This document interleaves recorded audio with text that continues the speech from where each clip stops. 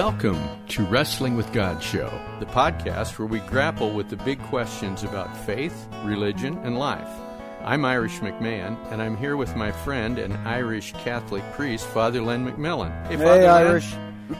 So, Father Len, one of the things that we've promised our listeners is that we would regularly take a critical look at religion. This is something you really want to do, rather than say it's all good and it's all wonderful. Let's take a hard look at it. I'm Irish. We're born critical. And, kind of like, what is it? What's good and not so good about it? And you've talked about how important it is to question everything. Well, today we have a pretty familiar person, at least to NFL football fans, talking about his good and bad experiences with faith and religion. He's the Green Bay Packers star quarterback, Aaron Rodgers. I don't know whether you follow football, Father Len, do you? Just Green Bay. Just Green. Oh, good. So the Green Bay Packer fans are going to love us, or love you. So anyway, he recently appeared on his girlfriend, race car driver Danica Patrick's podcast. So I'd like us to listen to what he had to say and have you give us your reaction. And let's start with his not-so-good experiences with faith and church. Sounds great.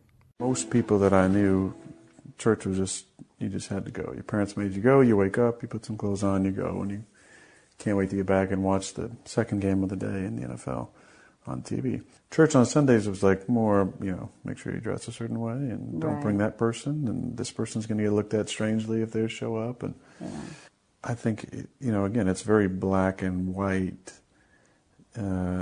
binary sense, but I don't think it's very welcoming. Rules and regulations and binary systems don't really resonate with me. Religion can be a crutch, can be something that people have to make themselves feel better. And because it's set up binary, it's us and them. It's saved and unsaved. It's heaven and hell. It's enlightened and heathen. It's holy and righteous and sinner and filthy. And I think that makes a lot of people feel better about themselves. Is that, I got Jesus, and, I'm saved, and I'm going to heaven, and there's only 144,000 of us going, even though there's 7 billion people on the planet. I don't know how you can believe in a God who wants to condemn most of the planet, to a fiery hell. Like, what type of loving, sensitive, omnipresent, omnipotent being wants to condemn most of his beautiful creation to a fiery hell at the end of all this? So, Father Len, he expresses some pretty serious doubts and critical questions here about God and church and organized religion. And, I think you probably have. I know I've heard this from other people these days, particularly young people. So kind of give us your reaction to what you heard. Okay, well, first, I actually do think it's always good to be critical. And when I say critical, I don't mean negative. I mean to actually take a sharp look at things. I thought it was a sad interview for this reason. Like he said, he didn't like the fact that religion is binary. It's black and white. It's about rules and regulations. Well, really, that's just calling all religion pharisaical. And Jesus himself... Pharisaical? What is to help me with that one, Father Len? Pharisaical is being like Pharisees. Oh, okay. Pharisees, they so loved rules and regulations. Is that... This is in the Bible. Right. Okay. So Jesus and the Pharisees. Jesus had a problem with the Pharisees. They did take religion serious, and that's good. But they took religion is just rules and regulations. And they had so many, they just invented more and more rules and regulations. And they're highly critical of Jesus because Jesus doesn't have that viewpoint of religion. And the Pharisees are particularly angry because he shows hospitality to people who are outside the rules and regulations. And so, like, shepherds. You think shepherds would be loved in the Bible, but the Pharisees hated them because the Pharisees had so many rules and regulations. There's no way the working shepherds could keep all of them. So they were considered less than desirable in the Pharisees. And the Pharisees were incredibly inhospitable and then claimed to be religious. So Jesus has this huge problem with that. And so he's just basically calling, and I think this is the part that I think is unfair. He's saying all religion is Pharisaical. Well, at least his church, apparently, he got this sense that it was all about rules and regulations. And that's the part I found sad, that, wow, that was his experience of religion. That is not my experience of religion. That is not Catholicism. So I think you should be very careful about saying all religion is that way. Well, that is his experience. And the other thing, just on a larger basis, and this more deals with kind of the philosophy of raising kids, and this is more my mother's view. And, my mother was perfect, almost. So when I was a little kid, she used to say, listen, when you're a little kid, I give you a lot of rules and regulations, and the consequences are not that severe. But with each year you grow older, there's less rules and regulations, and the consequences are more severe. And what she wanted is us to internalize morally what's right and wrong. If you're 18 and need to be controlled by rules and regulations, morally, you're incredibly immature. Christ preaches the same thing. So I'm not against rules and regulations. It's going to sound like it. Rules and regulations are very good for the immature. And my sister, when she was a school teacher, she used to say, you know how a parent shows love to their kids? And that is by giving them boundaries. That a parent is keeping their eye on their kids, saying, no, don't do that, don't do that. Nothing's worse than a parent who doesn't pay attention to a kid. Boundaries, rules and regulations, shows them that I really care what you're doing. My sister said the other thing is parents that need to be consistent. If you're not consistent with the kids, then the morality turns out to be this ping pong ball. So sadly, really, whatever church he attended, we don't know, they weren't really, it was obviously a Christian church. He seemed to imply that. But somehow they didn't really preach or talk about religion, faith. The way Jesus approaches it. Like, talk a little bit about the difference between what the Pharisees with their rules and regulations and Jesus' approach. Okay, so let me just that example. Nothing is wrong with rules and regulations for the young or the immature. Even religion always starts out that way. Parenting starts out that way. But you're hoping that rules and regulations become internalized, where in your heart you just know what morally the loving thing to do is. So Jesus uses several examples when he says, come to me, you who are burdensome and tired. When he says that, and he says, take my yoke upon you, for my way is, I'm going to mess up the words, simple, and my yoke is light. The yoke is the law, rules and regulations. Jesus doesn't have a lot of rules and regulations. He has one, love.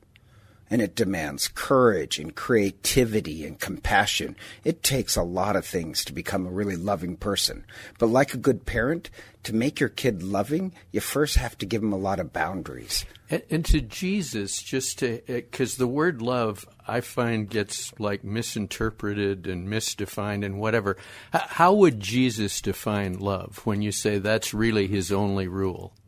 Well, love, the Greek would be agape, unconditional, self-sacrificing love. Love is when you sacrifice yourself. So, in other words, selfless. Selfless. When you're thinking about your relationship with other people, for example, you're as concerned about their well-being as your own, or more so even. Well, let's take a different analogy. Like religion. Religion uses rules and regulations to set people free to the point that they can love freely, selflessly. But sports is kind of the same way. Like when I was growing up, I was heavily into swim team. We practiced, 2 hours in the morning, an hour after school. And in one ways, it was kind of controlling and had all these rules and regulations. You had to get your homework done. You had to be in bed by a certain time. You had to get up at a certain time. A lot of disciplines, so that really, after a while, like swimming, it sets me free. I went on vacation in Hawaii with some friends, and like all the friends, we wanted to go snorkeling, but none of them could swim well. And, and I'm not saying, but like, wow, my years of discipline set me free where I can swim in the ocean. So it's not swimming, but with religion, it's selfless love. So as little kids, yeah, we have a lot of rules and regulations, but if it's truly a Christian religion, it's not at the point of being Pharisaical, of just rules and regulations, because even Jesus says, the Pharisees, they're like whitewashed tombs. Looks good on the outside. Not so good on the inside. Inside dead.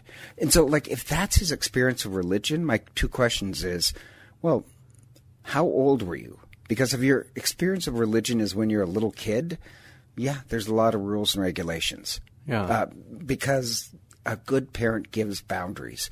If your experience of religion was just Pharisaical, then that is really sad. And he said something else about, basically kind of makes this point that all religion is for show. Mentions a clothes aspect. Well, all religion is not for show. That's not been my experience at all in Catholicism. I actually am amazed that the majority of Catholics I know are really good, selfless people. So many stories after stories of people who, I know a couple, he's a doctor and she got a degree in nursing so that they can go, and they do it frequently, into third world countries and offer medical service. He's a doctor. He could live a very comfortable life. Yeah. And they love to go and help other people. My experience of parishioners is that most of them are really, really selfless. And in the Catholic Church, for example, nobody has done more for education and health care and care of the poor than the Catholic Church throughout history.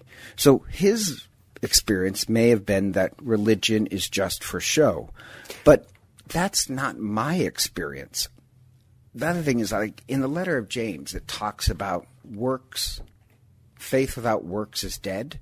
You can say you have faith, but if nobody's life is improving by it, it's dead faith. And religion, even from Father Abraham, the very beginning, God says Father Abraham was set in the world to teach the world justice and righteousness. Real religion moves out of rules and regulations to being about living just and righteousness. His experience was that it was Pharisaical. At least he makes it sound that way. And even when he mentions clothes, he said, did you notice that part where he says, these people dress up for he church? said you have to dress a certain way or you're not going to be accepted. But, like, no offense. God bless you, Aaron Rodgers. But did you really think that one out before you said it? Because we are the only species that wears clothes, and there's a lot of meaning in clothes. Like, dressing up for church is not a bad thing. Dressing up for church does not mean that you're Pharisaical. Imagine, my question would be, so if you and your girlfriend went out on St. Valentine's Day and you dressed up, this is important to you, and she shows up in sweats, wouldn't you say, honey, are you taking this serious? What about if he does get married? Is she going to show up in sweats? Is he going to show up in just shorts and say, I got to be me? You know, you honor the situation. It's a sign of seriousness and respect to other people by dressing up. To say, well, they just dress up for Sunday, that's no offense on him.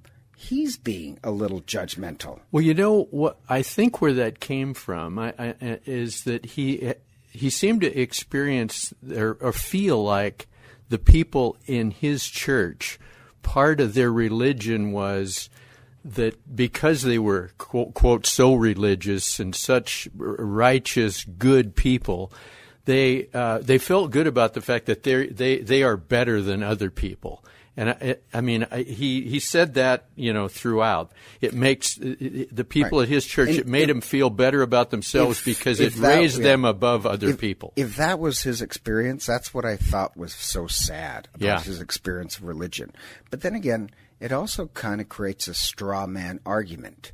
If that's true, then yeah, we should be critical of that. That's a straw man. You create this argument that you'd be like, yeah, but you and I do not know if that was everybody's intention. Yeah, I have no idea. It was sad. It was sad, but you don't know if that was everybody's intention. So, but here's the thing: and then he says, religion is a crutch. I have not found religion to be a crutch on people's low self-esteem, a facade. Just historically, they did this interesting study. Slaves in the Deep South, abused, what got them through was their faith. Now, there's a difference between the slave owner's faith and the slave's faith. But to mention somebody who is a slave, to say, well, your religion is a crutch, no, it got them through incredible, difficult times. And there's a lot of studies on that. Because it gave them hope. Hope that is unconquerable. Yes, they have no chance of beating the slave master, but they had a joy that couldn't be touched. And there's so many hundreds throughout 2,000 years of history, examples of what real faith is not a crutch, it's a power. It's really a crutch for the slave owner. It's a crutch for the slave owner, but it's true power for the slave. The last thing I'd love to have you address, because and he mentioned this, and this was kind of the capper for him, I guess. He said, I don't know how you can believe a sensitive, omnipresent, omnipotent person or being God wants to condemn most of his beautiful creation to a fiery hell at the end of all this. I know, that's a very sad view of God. That's not the God of the New Testament, not even the God of the Old Testament, truth be known. If that's his experience of God, I don't know what God he met. But that has never been my... Well, it was kind of packaged in this sense of the people in this church he attended, that they were these special people, and that they were the ones that were going to be saved, and everybody else isn't. Tough, bad on you. If you were as good as us, you're going to be saved. And there's only this small amount of people that are ever going to make it to heaven. Yeah, which, no offense, that's not a biblical view of God. So I don't know where they got that image of God, but that hasn't been my experience in the Bible or reality of a God of unconditional love. Set him straight a little bit on that. Set him straight. He's wrong. There you go. Ours is a God of love. It literally says God is love itself. It doesn't say God is loving. It says God is love. So everybody can get to heaven then, Father Len? Well, the gates of heaven, if you notice in Scripture, are open. They're already open. The only problem is you have to walk through. And God creates this free will that if we choose the way of hate, you won't want to be in heaven. It's not really God who kicks us out of heaven. It's we who kick ourselves out. C.S. Lewis writes this, and this gets into a much bigger issue. This story about the great divorce, that those from in hell, the gates are open there too. They can leave hell and walk into heaven. They just don't want to be part of it. Or Jesus tells a story of Lazarus and the rich man. The rich man, can see into heaven, and oddly enough, he doesn't want to be part of it. He can see into heaven, and he can't get this. He can't understand the idea where Abraham and Lazarus are embracing each other. One has his head on the heart of the other. That there's love and community there, and he can look at it and not even get what it's about. So, does God throw us into hell, or do we throw ourselves into hell? We believe so powerfully in free will that, if you choose the way of hate... Then you choose the way of hell. Yeah, if you choose the way of hate, then you yourself won't want to be part of heaven. Got it. God is God. The gates are open. So, Father Len, let's go to what seems to be his good experience, his good religious experience. And he talks about, and this is particularly his experience when he was in high school with a Christian youth organization called Young Life. Let's give that a quick listen. I started going to Young Life, and that's where I met Matt Hawk. And Matt was leading our Young Life group there for a while. And he was the first Christian that I met where I was like, man, this dude swears every now and then. He loves sports. He coaches sports. He's he's an awesome dude. He's just a really rad guy to be around. I kind of like the way that he talks about Jesus and the way that he talks about what it means to have a relationship with Christ. That's pretty cool. And Young Life on Monday welcomed everyone. It's like, come as you are. Be there at 7:29. Yep. And be ready for some fun. And it was fun, and we had a great time. So I enjoyed my time with Young Life. We did some amazing outreach stuff. We went to Mexico during 2 spring breaks and built houses in Florido, outside Tijuana, rough areas. We erected from slab to walls to tar in the roof to stucco on the outside. We put together homes for these folks who were living in, garage door sides, thrown together and stuff. And that was meaningful. That was really meaningful work. And so give me your thoughts on that, Father Land. Well, the best part about that is that the 2 best parts I like is that he saw their religious experience of hospitality. And when I say hospitality, that's a really big biblical word. It's in the Gospel of Luke. It's kind of like Jesus' favorite word, hospitality. He said he felt accepted, welcomed, and welcomed, and where he didn't feel welcomed and whatever in the church, quote, church he was in. That's the difference between belonging and fitting in. The first example he gave about his religion is you have to fit in. That's not true community. True community is born by hospitality, where you have this sense of belonging. So he needs to find a different church, I guess, really. Well, or a different mindset for the church. Anyway, I didn't mean to interrupt you. Well, yeah, I mean, I joke, and I've done a lot of research on this. I've gone to when I was in school, I'd go to check out other churches, and honest to God, you could walk into a church and there is kind of this cold feeling, just no sense of belonging. There's a sense of fitting in and forced friendliness, and you can taste the difference. And then there's other places where you walk in and I don't even know these people, but you have a sense of belonging, community, and hospitality. And my joke is, I've gone to some of these churches and I feel more hospitality in some bar than the people who are supposed to know the way of hospitality. Yeah. There's just a sense of community and fitting in and non-judgmental. Yeah, I've sensed that in a few bars. Yeah, I've done my research. Still doing more research. I guess, when you're Irish, we've probably both done a lot of research in that area. But here's the thing. That's actually the church that Christ tried to create. The reason why he mentions hospitality in the Gospel of Luke over and over and over again is he just doesn't. Christ never wants people to be just spiritual. I mean, that's the biggest piece of bologna sandwich around. He wants to form a community. He literally repeats, I want to build a church. And the church is supposed to be this place of hospitality. That's why he keeps mentioning it over and over again. And the Pharisees get upset and say, you welcome sinners. And because that's the nature of God.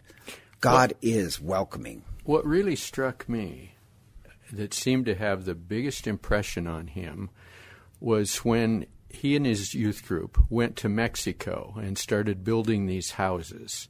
That's my second part, is his experience of faith was in, the good experience, was in social justice. Yep. And another term for social justice, I love the letter of St. James, which I just mentioned before, that James, the Apostle James says, if you say you have faith but not works, it's a dead faith. You say you have faith, show me your works. And I don't mean legalistic works. He means the works of love. If you have faith, it's not the works of law that matters. It's the works of love. Faith moves into this action of love. So that was, I'd say, that was a better experience of religion, that faith is love in action. Yeah, he experienced love in action. He experienced being a loving person. It was really interesting when he said at the end, he said that was meaningful, really meaningful work to him. And what he finally says, and this isn't on the what we just heard, he said it caused him to start to learn about other religions, and he doesn't say what other means. I guess other than the church he was in, and that kind of limited stuff. aspects that he knew. Yeah. And then he also at some point got a chance to meet the Dalai Lama. And what he finally says is these things have put him on, and this is a quote, a fun path to a different type of spirituality, which is more meaningful. And he doesn't explain what that is. It's more meaningful. Now, good for him. I'd say I highly applaud that. But, hey. There's a but here? Yes, there's a big but.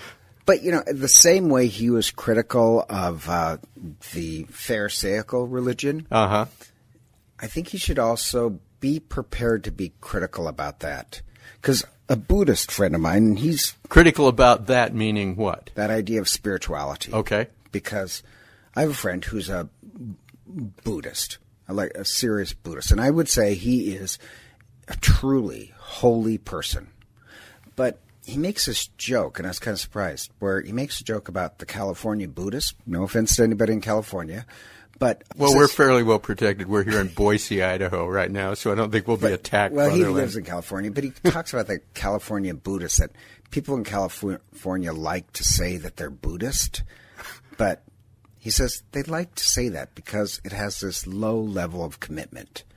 In Buddhism, you are meant to be compassionate, but it doesn't really stress going out and doing that stuff Aaron Rodgers of building houses for the poor and stuff like that. So anyhow, my friend criticizes some people who just like to say that they're spiritual and Buddhist. It's because they have a low level of commitment, and it sounds profound, but it's really just low commitment. It's a little bit religion. Yeah, it's almost like his experience with church, really. In a way, it's kind of the same other kind of extreme thing that mirrors it. I know, and that's not me saying that. That's my Buddhist friend. Gotcha. And so I would say be very critical that you just don't swing from one thing to another. And there's this book that talks about the power of community, this researcher, tedious book called Bowling Alone. It's kind of amazing. Bowling Alone? Society is moving away from community more into individualism. That is just me. And in this one part, he's just crunching data. But what's the difference between people who call themselves atheists versus those who call themselves spiritual? So you have three categories. You have the religious, the spiritual but not religious, and the atheist. Most of the work that's done in food banks and volunteering in hospitals and donating blood all comes from usually older religious people. The spiritual but not religious and the atheists, they give and donate at the same, almost identical same low rate. So what difference does it make in the lives of the poor or the suffering if you're religious but not spiritual versus an atheist? Nothing. The thing that really seems to make a difference is people that are seriously religious. So the sad part about that interview is that, wow, his experience of religion is pharisaical. It's all for show. If he's not critical enough, it may just swing to the other side. The thing that made him made seem meaningful is both community and love and action. Yep.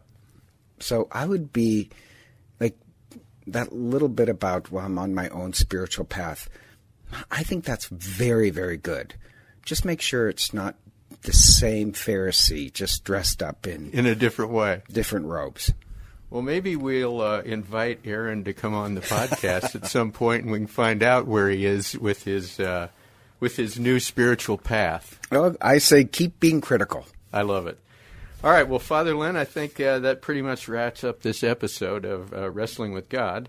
We hope you'll join us next time as we continue our journey, climbing the mountain of life, searching for truth and meaning and purpose in our lives. In the meantime, if you have a question that you'd like us to grapple with, we won't take quite as long answering the questions as we did today. Anyway, if you have a question about faith, religion, and life, we'd love to hear from you. Just head over to our website, wrestlingwithgodshow.com, and click on the questions button. Thanks for listening. See you next time.